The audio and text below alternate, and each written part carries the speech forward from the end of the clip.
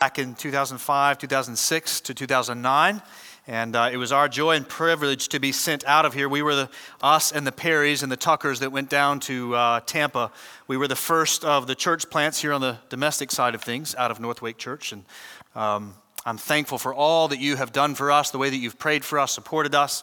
And if you're here this morning as a first-time guest, or second-time guest, let me just say a special welcome to you. We're glad that you're here.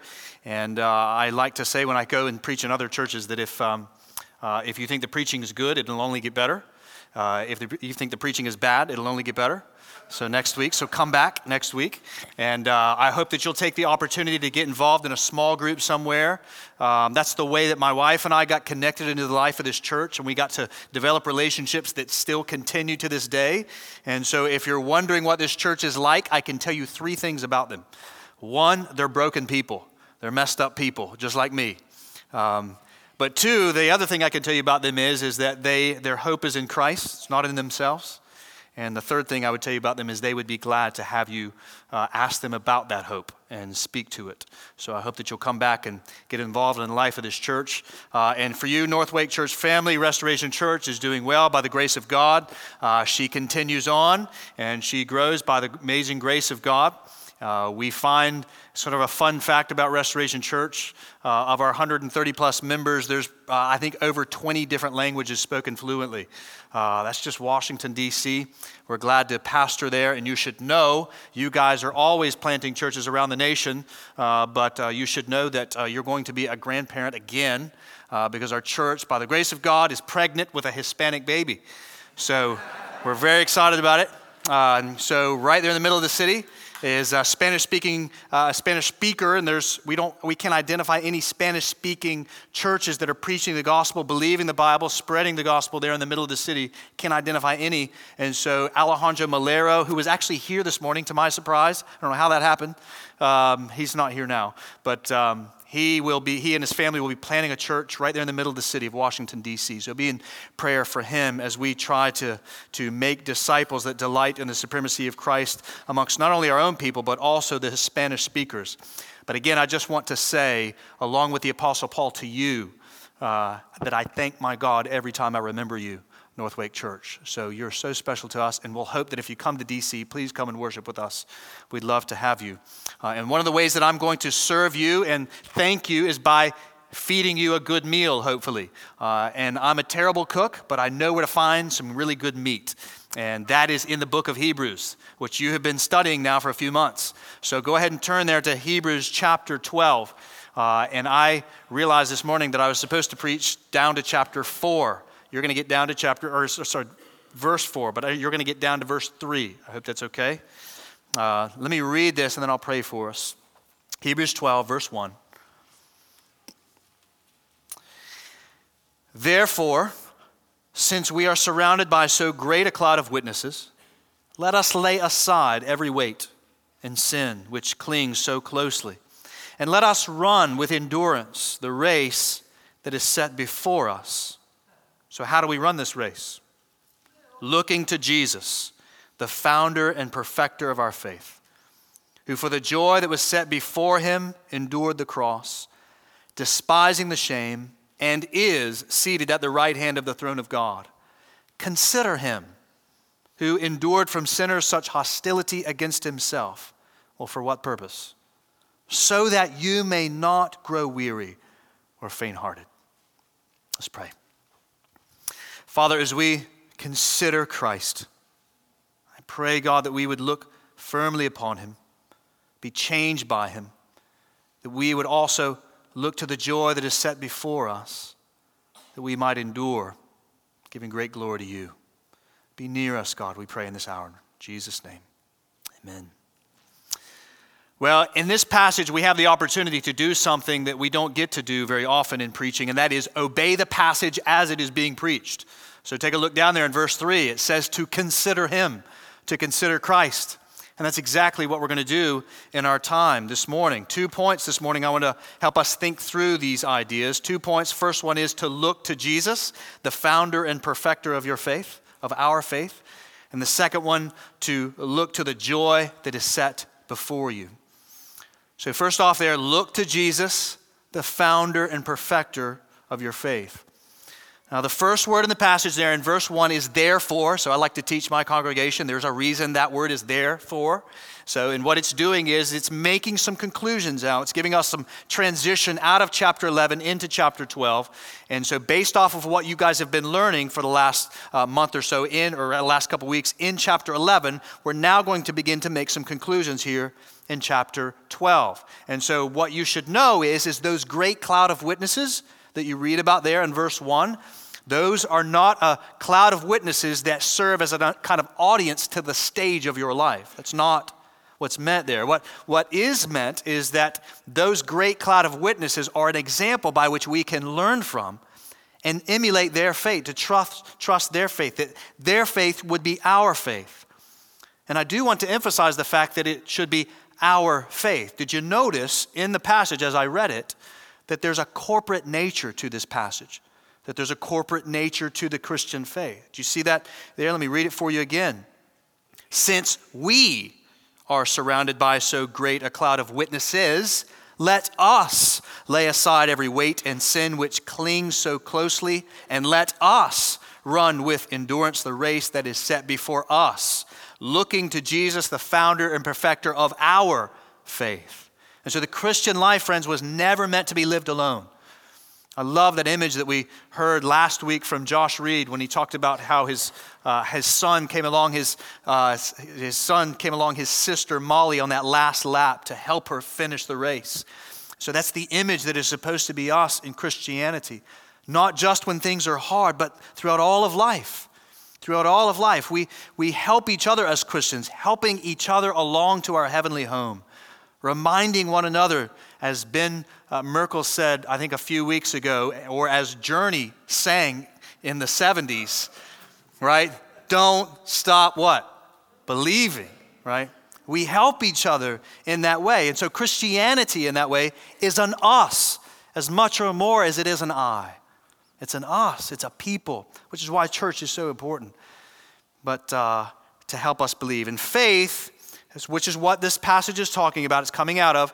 Faith, we saw back in chapter 11, verse 1, is the assurance of things hoped for, the conviction of things not seen. And we're getting some conclusions here in chapter 12 to help us understand what that faith looks like.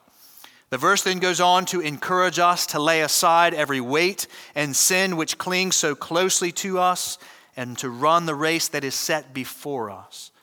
So this is really important to understand. We have to set aside the sin that is like a weight that clings closely to us and weighs us down in the Christian life. We have to set that sin off. We have to set it aside and note that it is close, right? Sin keeps us from the greater prize of the joy that is set before us. So it's important that you understand that. Don't lose sight of that, beloved. We have to understand that sin, as it is often taught to us, sin is told to us by the evil one that it is the joy. But we find in this passage, sin is not joy. The joy is set before us. We set aside sin in order to get to the true joy of life with Christ forever. And so if you, friend, are entrenched in sin in some way, might I encourage you to set that sin aside.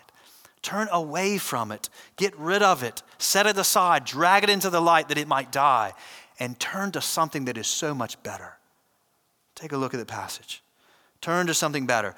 This is where the author, I think, is trying to carry us, as he's been carrying us through this entire letter in Hebrews. Take a look in verse 2, what comes next. We get this exhortation. Some would say a command. How is it we're going to endure? Verse 2, looking to Jesus. Looking to Jesus, the founder and perfecter of our faith. And so looking to Jesus, beloved, is the fuel for endurance. That's what we see here. We lay aside our sin and we look to Jesus. That's the whole of the Christian life. When we think about this, 2 Corinthians chapter 4, verse 4, it tells us that the God of this world is blinding the minds of unbelievers to see the gospel of Christ. That's 2 Corinthians 4, so they doesn't want them to see it. He then goes on 2 verses later in 2 Corinthians 4:6 to say that God has shown in our hearts, in the church's hearts, to give us the light of the knowledge of God in the face of the glory of Christ. So Christianity is looking to Jesus. beholding Christ and being transformed by him. So look to Jesus, church. Look to Jesus. He is the founder of our faith. He is the perfecter of our faith. We are not the founders of our faith. We are not the perfecters of our faith precisely because we are not the goal of our faith, right? We are not the goal of our faith. The goal of our faith is to see and to enjoy the one that purchased and is perfecting our faith, the King of glory, Christ the Lord. And so, friend, if you're here this morning and you're not a Christian, maybe you have some questions about the Christian faith. First off, I'm glad that you're here. I hope that you'll come back. But secondly, I wonder if you've ever thought about Christianity or the gospel in this way. Maybe you have always thought that Christianity or the gospel was kind of doing a lot of stuff or maybe not doing a lot of stuff. And maybe if you do enough stuff, that makes you a Christian. That's not the way that it works. Christianity is, at the end of the day, seeing, beholding Christ and finding him more beautiful than anything else and growing up into him day after day. And so if you think that one of the reasons you don't want to become a Christian is because it's a bore or because it's super frustrating, well, that's probably because you see Christianity as a kind of hobby. And guess what? Christianity is a terrible hobby, right? Don't think of it that way. But it's a glorious reward if you see Christ as the King of Kings. Think of Christianity that way. And so I wonder, do you see Christ? Even you, brother, sister, do you see Christ?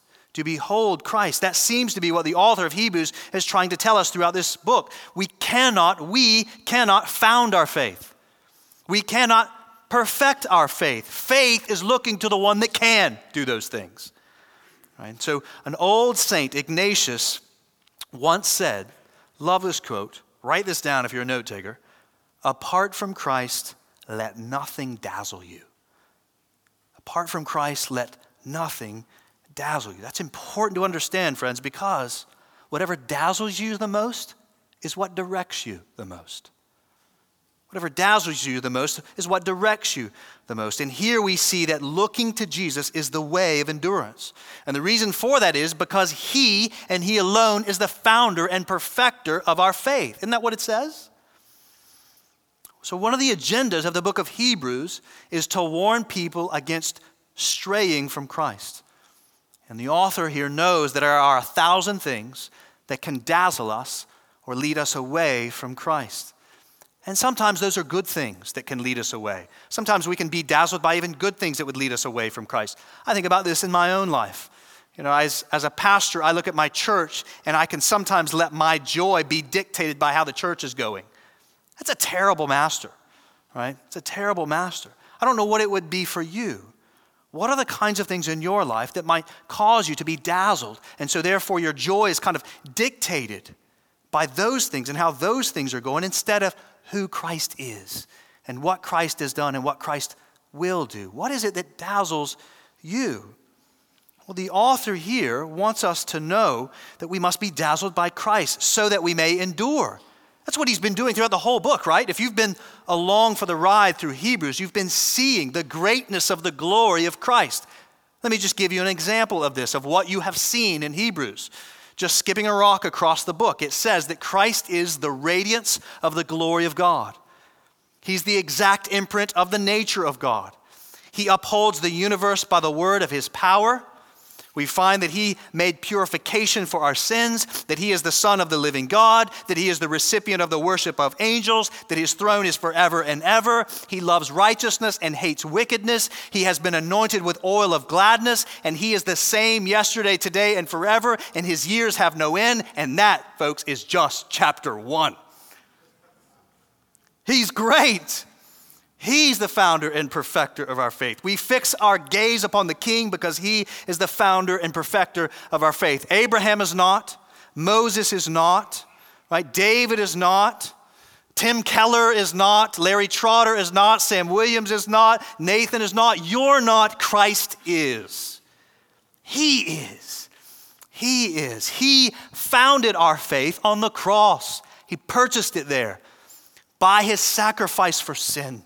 He did something that none of us could do. He substituted his life for us that believe, paying the penalty for our sin, purchasing it, ransoming it for us. And that's in the way in which it was founded. And then the way in which it's being made new or perfected is through his resurrection, as his life was born again on the third day. And then he ascended and sends the Spirit down to those of us that believe. From the inside out, the Spirit is cleaning us up by his grace and for his glory. In this way, Christ is the founder and perfecter of the faith, as we see in the gospel. Now, maybe you're asking the question, well, if Christ is the founder and perfecter of our faith, do we not have a role? Well, of course you do, beloved. Of course you have a role. But you must understand those roles, those activities are nothing more than places to gaze upon Jesus, whereupon we look at him and trust him to perfect us, to change us from the inside out. And this is, of course, is one of the great, glorious, wonderful ideas of the Christian faith. It's so liberating, isn't it? To know that our hope is not in ourselves to change us, but it's in Christ to change us. By his grace, for his glory. And so I wonder, are there some of you here this morning that are tired in the Christian life? That are weary of trying to run? Maybe some of you feel as though your hold of Christ is paper thin. Well, let me read to you a passage that describes the one who's holding you. Isaiah chapter 40, verse 28 to 31 says this. This is the one that is the author and perfecter of our faith. Here's what it says. Have you not known? Have you not heard? The Lord is the everlasting God, the creator of the ends of the earth. Listen, he does not grow faint or weary. His understanding is unsearchable. He gives power to the faint, and to him who has no might, he increases strength. Even youths shall faint and be weary, and young men shall fall exhausted, but they who wait for the Lord, or we could say those that look to Jesus, the author and perfecter of our faith, he shall renew their strength. They shall mount up with wings like eagles. They shall run and not be weary. They shall walk and not faint. Oh, church, look to Jesus. Look to him. He alone is the founder and perfecter of our faith. On our own and in our own power, in our own strength, we cannot endure. But by looking to him, by trusting him, holding fast to him, we can endure as he gives strength to us. See, don't you know, beloved? Don't you know that it's not your hold of him that counts, but it's his hold of you? And he's never lost a single one. This is so wonderful for us to think about. We cannot do this on our own. We know that, but we don't know that, right? We forget that 1,000 times a day. But there's one that we must be reminded of, as Hebrews gives to us, that we must look to Christ. And there's another man that I think helps us think about this idea of looking to Christ. His name is Isaac Ambrose. He lived in the 1600s. He wrote a 700-page book on this one verse. How about that? 700, I have not read it all, just to be clear. But listen what he says about what it means to look to Christ, that we might find strength in him. This is what he says. He says, only Christ is the whole of man's happiness. The sun to enlighten him, the physician to heal him, the wall of fire to defend him, the rock to sustain him under the heaviest pressures. As Christ is more excellent than all the world, so this sight transcends all other sights. It is the epitome of a Christian's happiness, the quintessence of evangelical duties, looking to Jesus. Don't you want to learn to look to Jesus like that? Don't trust yourself to perform the faith. Trust Christ to perfect it on your behalf as you take hold of him every day. See him and savor him in all that you do. See him on every page of Scripture that you read. See his handiwork, Christ's handiwork in nature. See him in someone's service to you. See Christ in your service to someone else. See him in every song that you sing and every sermon that you hear. And the more that you do that, the more confident you can be that you will endure and not burn out. Just to give you an example of this, of the differences between those that try to perfect or found their faith on their own and those that see Jesus. Let me give you an example of that sort of paradox of the two, or contradictory of the two. There's a friend that I have in D.C. whose name is, we'll call him Sam. Sam is from the Middle East. Sam is a practicing Muslim. He's a good friend of mine. He's been in my home numerous times, he and his wife and his kids. We've gone to playgrounds together with our kids. We've had numerous times together over meals and coffee. Sam has even told, I took him one time to a baseball game, to watch a Nationals game, and that was the time in which I realized baseball is an incredibly complicated game. I remember I told him there's 4 balls, 3 strikes, and then there's 3 balls, 2 strikes, the guy fouls the ball off. All right, what happened there? I said, well, that's a strike. Okay, so he strikes out. Well, no, you can foul a ball off on 2 strikes, and you can keep going. And there's a guy, then he stole a base. What happened there? Well, a guy stole it. You can steal in this game? Anyway, it was very complicating. But Sam, he bore it with me. We walked through it all. We had many conversations. And one of the conversations we were having coffee, Sam and I, and we were sitting across the table from one another. And that week, I was preaching on 1 John 4, where it says there, God is love. And so I wanted to see what Sam would say about what Islam teaches about this idea that God is love.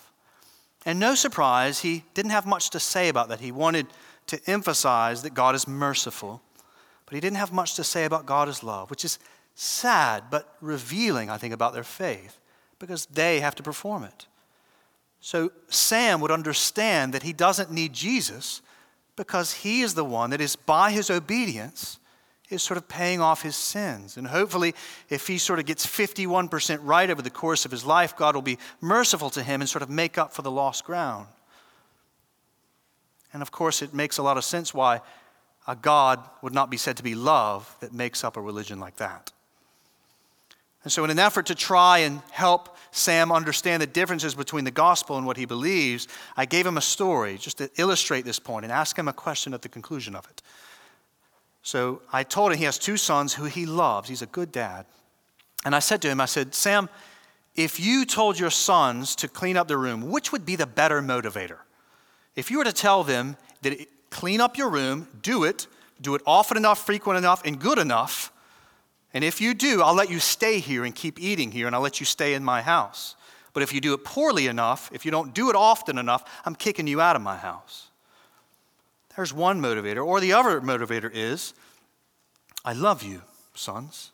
I care for you.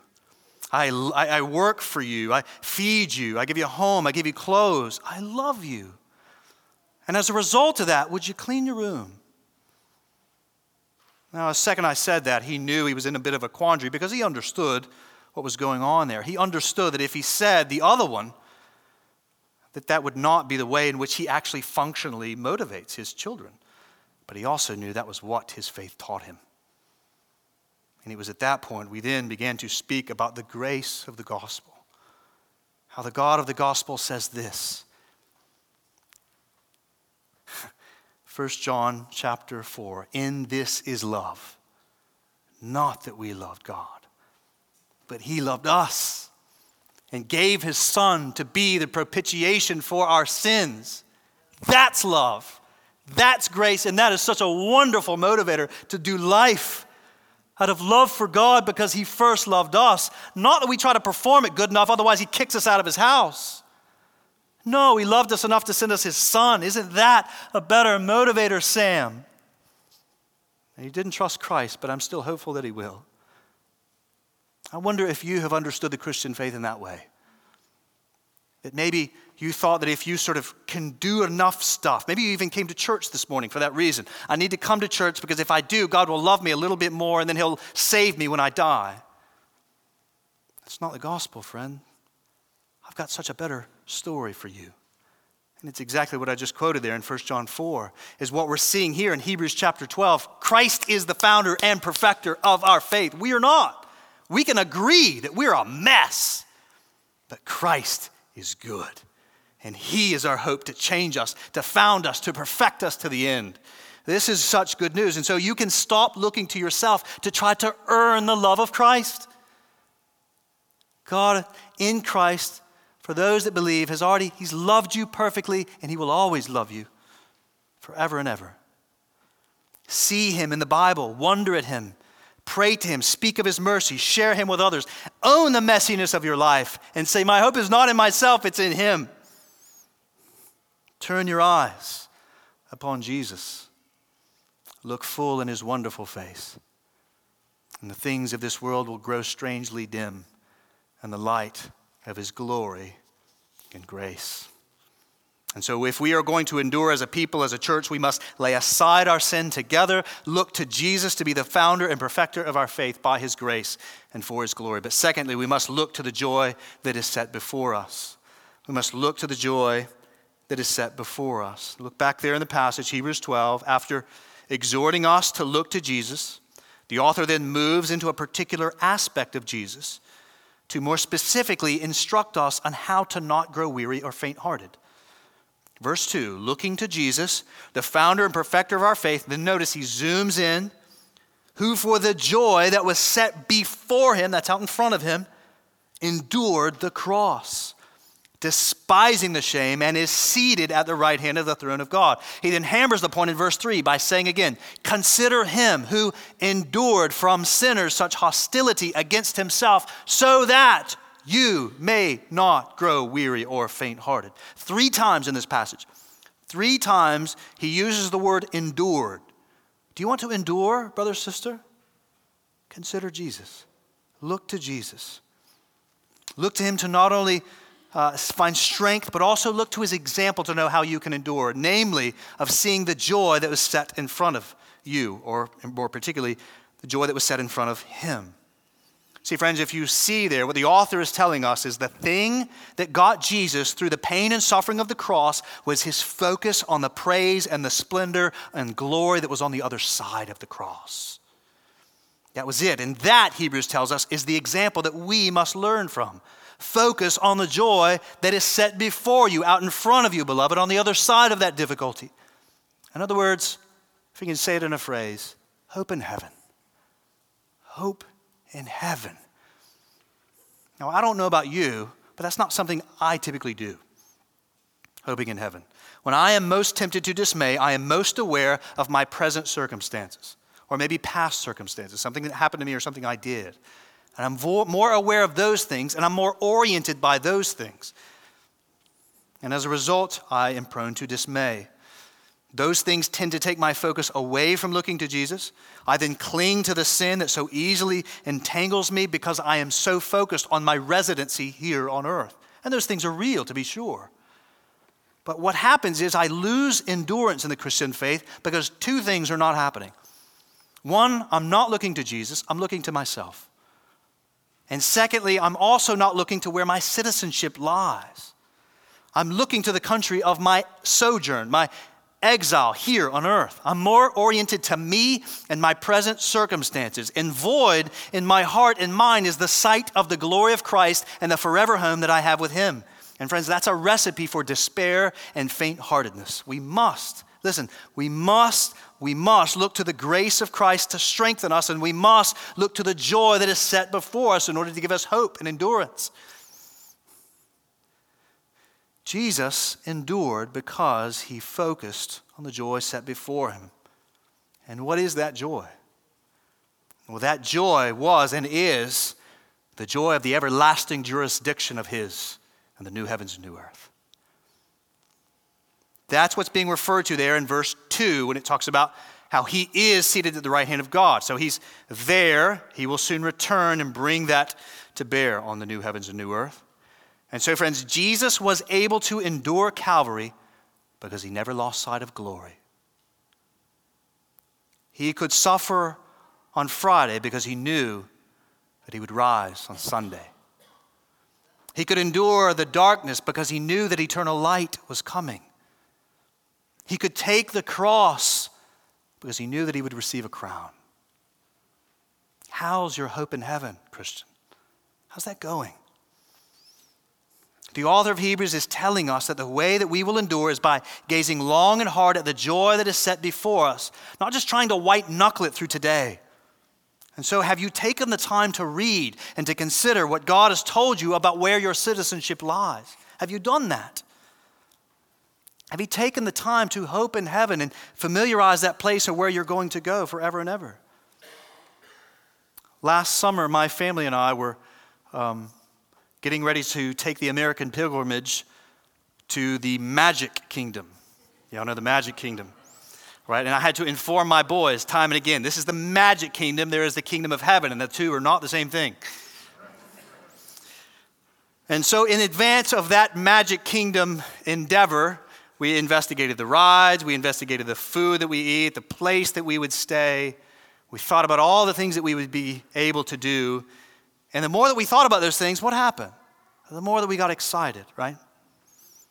And there would be things coming up, leading up to the trip, at which we would be discouraged, tend towards discourage. It was bad news, whatever the case may be. But we said to ourselves, hey, but next week, we're going to be in Disney World.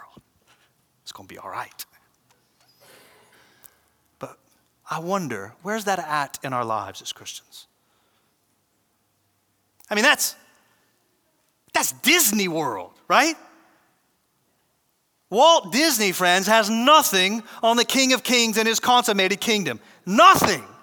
It is so much better than Disney World. Where is this at in our lives as Christians? Why are we not familiarizing ourselves with the enjoyment of the King and his everlasting kingdom? He goes to prepare a place for us. Isn't that what he said? What do you think that place is like? Oh, it must be so good.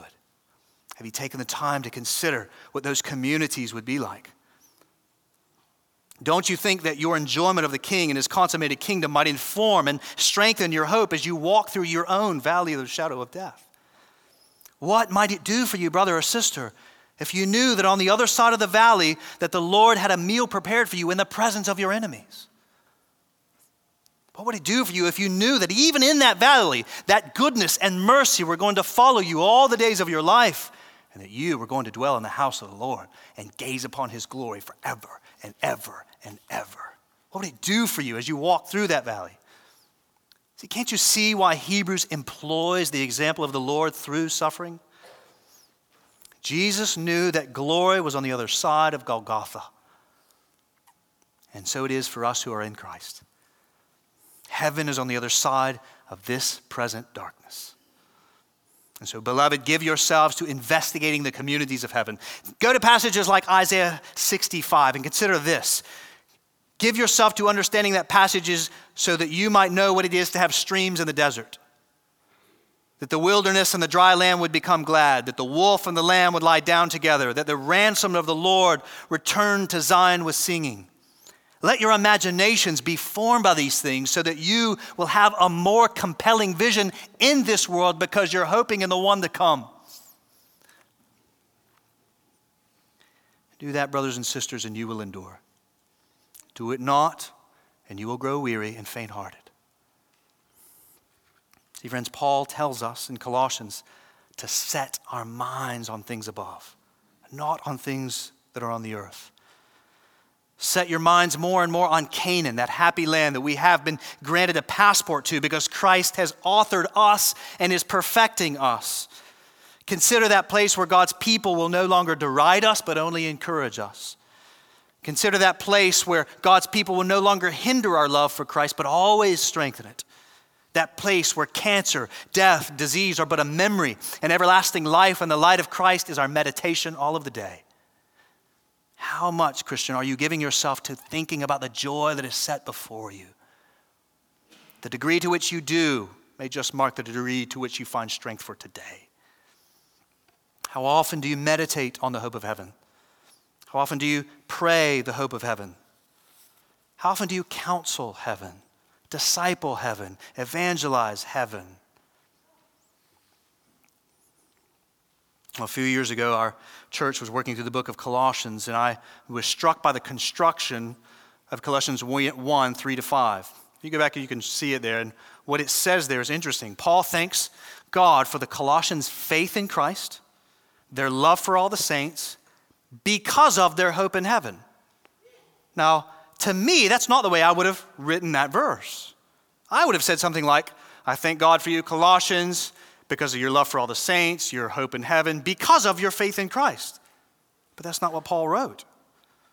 Paul thought that the hope of heaven was so foundational to the church in Colossae that he thought it wise to ground such things in thanksgiving in such things.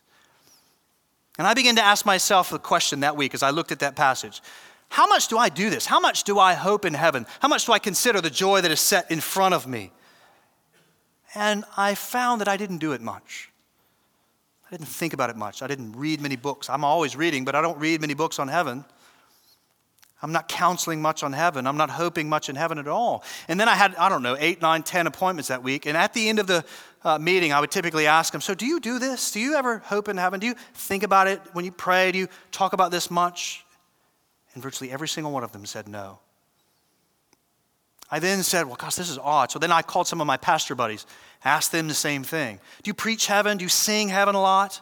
And their answer, most of them, was, not really.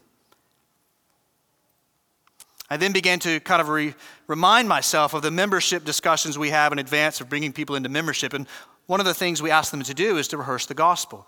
And so what I have found is oftentimes Jesus leaves people in the grave.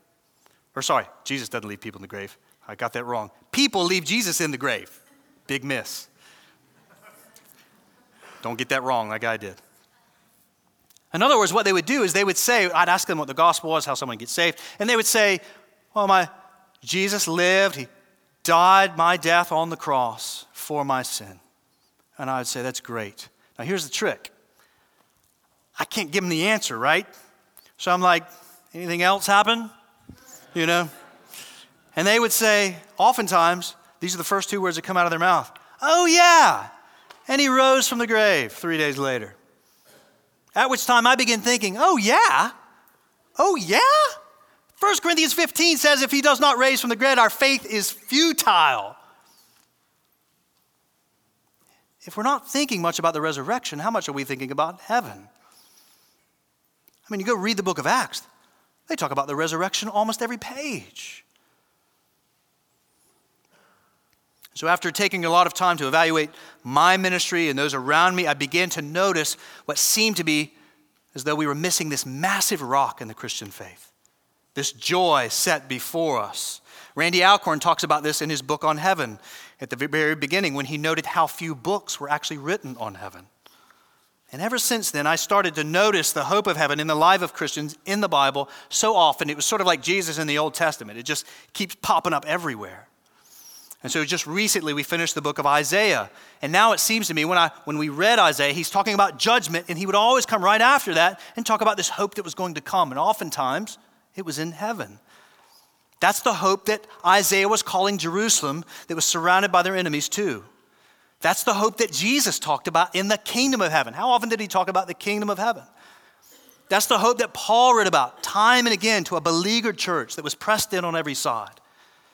That's what Peter talked about when he said that we have an inheritance that is imperishable, undefiled, unfading, kept in, where? Heaven for you. We know about the great cloud of witnesses. That's what they're looking to. And of course, we know about John in the book of Revelation, who's meditating on heaven. The joy of Jesus and the joy of Jesus' kingdom in the new heavens and new earth, all of that, beloved, is out in front of us, and it cannot be taken away. It's the final chapter, the consummation of history, the water to the thirsty soul. If we lose that, guys, we lose everything. We lose it all. And the author of Hebrews knows that. That's why he's calling us to endure by looking to Jesus, the founder and perfecter of our faith, and also to the joy that is set out in front of us, despising the shame that may come to us here, because we know that glory is coming to us there. Right? Restoration Church sings this song from time to time. It's one of my favorite songs that we sing. It's called Happy Land. I would encourage Daniel, you to sing this song. You may already do. I love this song. It says, there is a happy land far, far away, where saints in glory stand bright, bright as day. Oh, how they sweetly sing. Worthy is our Savior King. Loud let his praises ring, praise evermore. I love that song. It helps orient me to where we're going to go. There's only one thing about that song that I don't like, and that is when it says far, far away. Because the reality is, friends, it's quite near. He could return by the end of this service. It's but a twinkling of the eye away Christ's return is. And as soon as he appears, oh, happy day. We will be like him, and we will see him of whom our soul desires. And we will spend eternity with him and with one another forever and ever, with no tear. And all those difficulties of which we face today will fade in the light of his glory and his grace. The key we find in Hebrews that tells us how in which we're not going to fade or grow weary or faint-hearted is by looking to Jesus to found us, to define us, and perfect us. And to look to the joy that is set before us. And beloved, it will be here soon enough. Rejoice, keep your eyes on him and one another, and we will be home soon. Let's pray.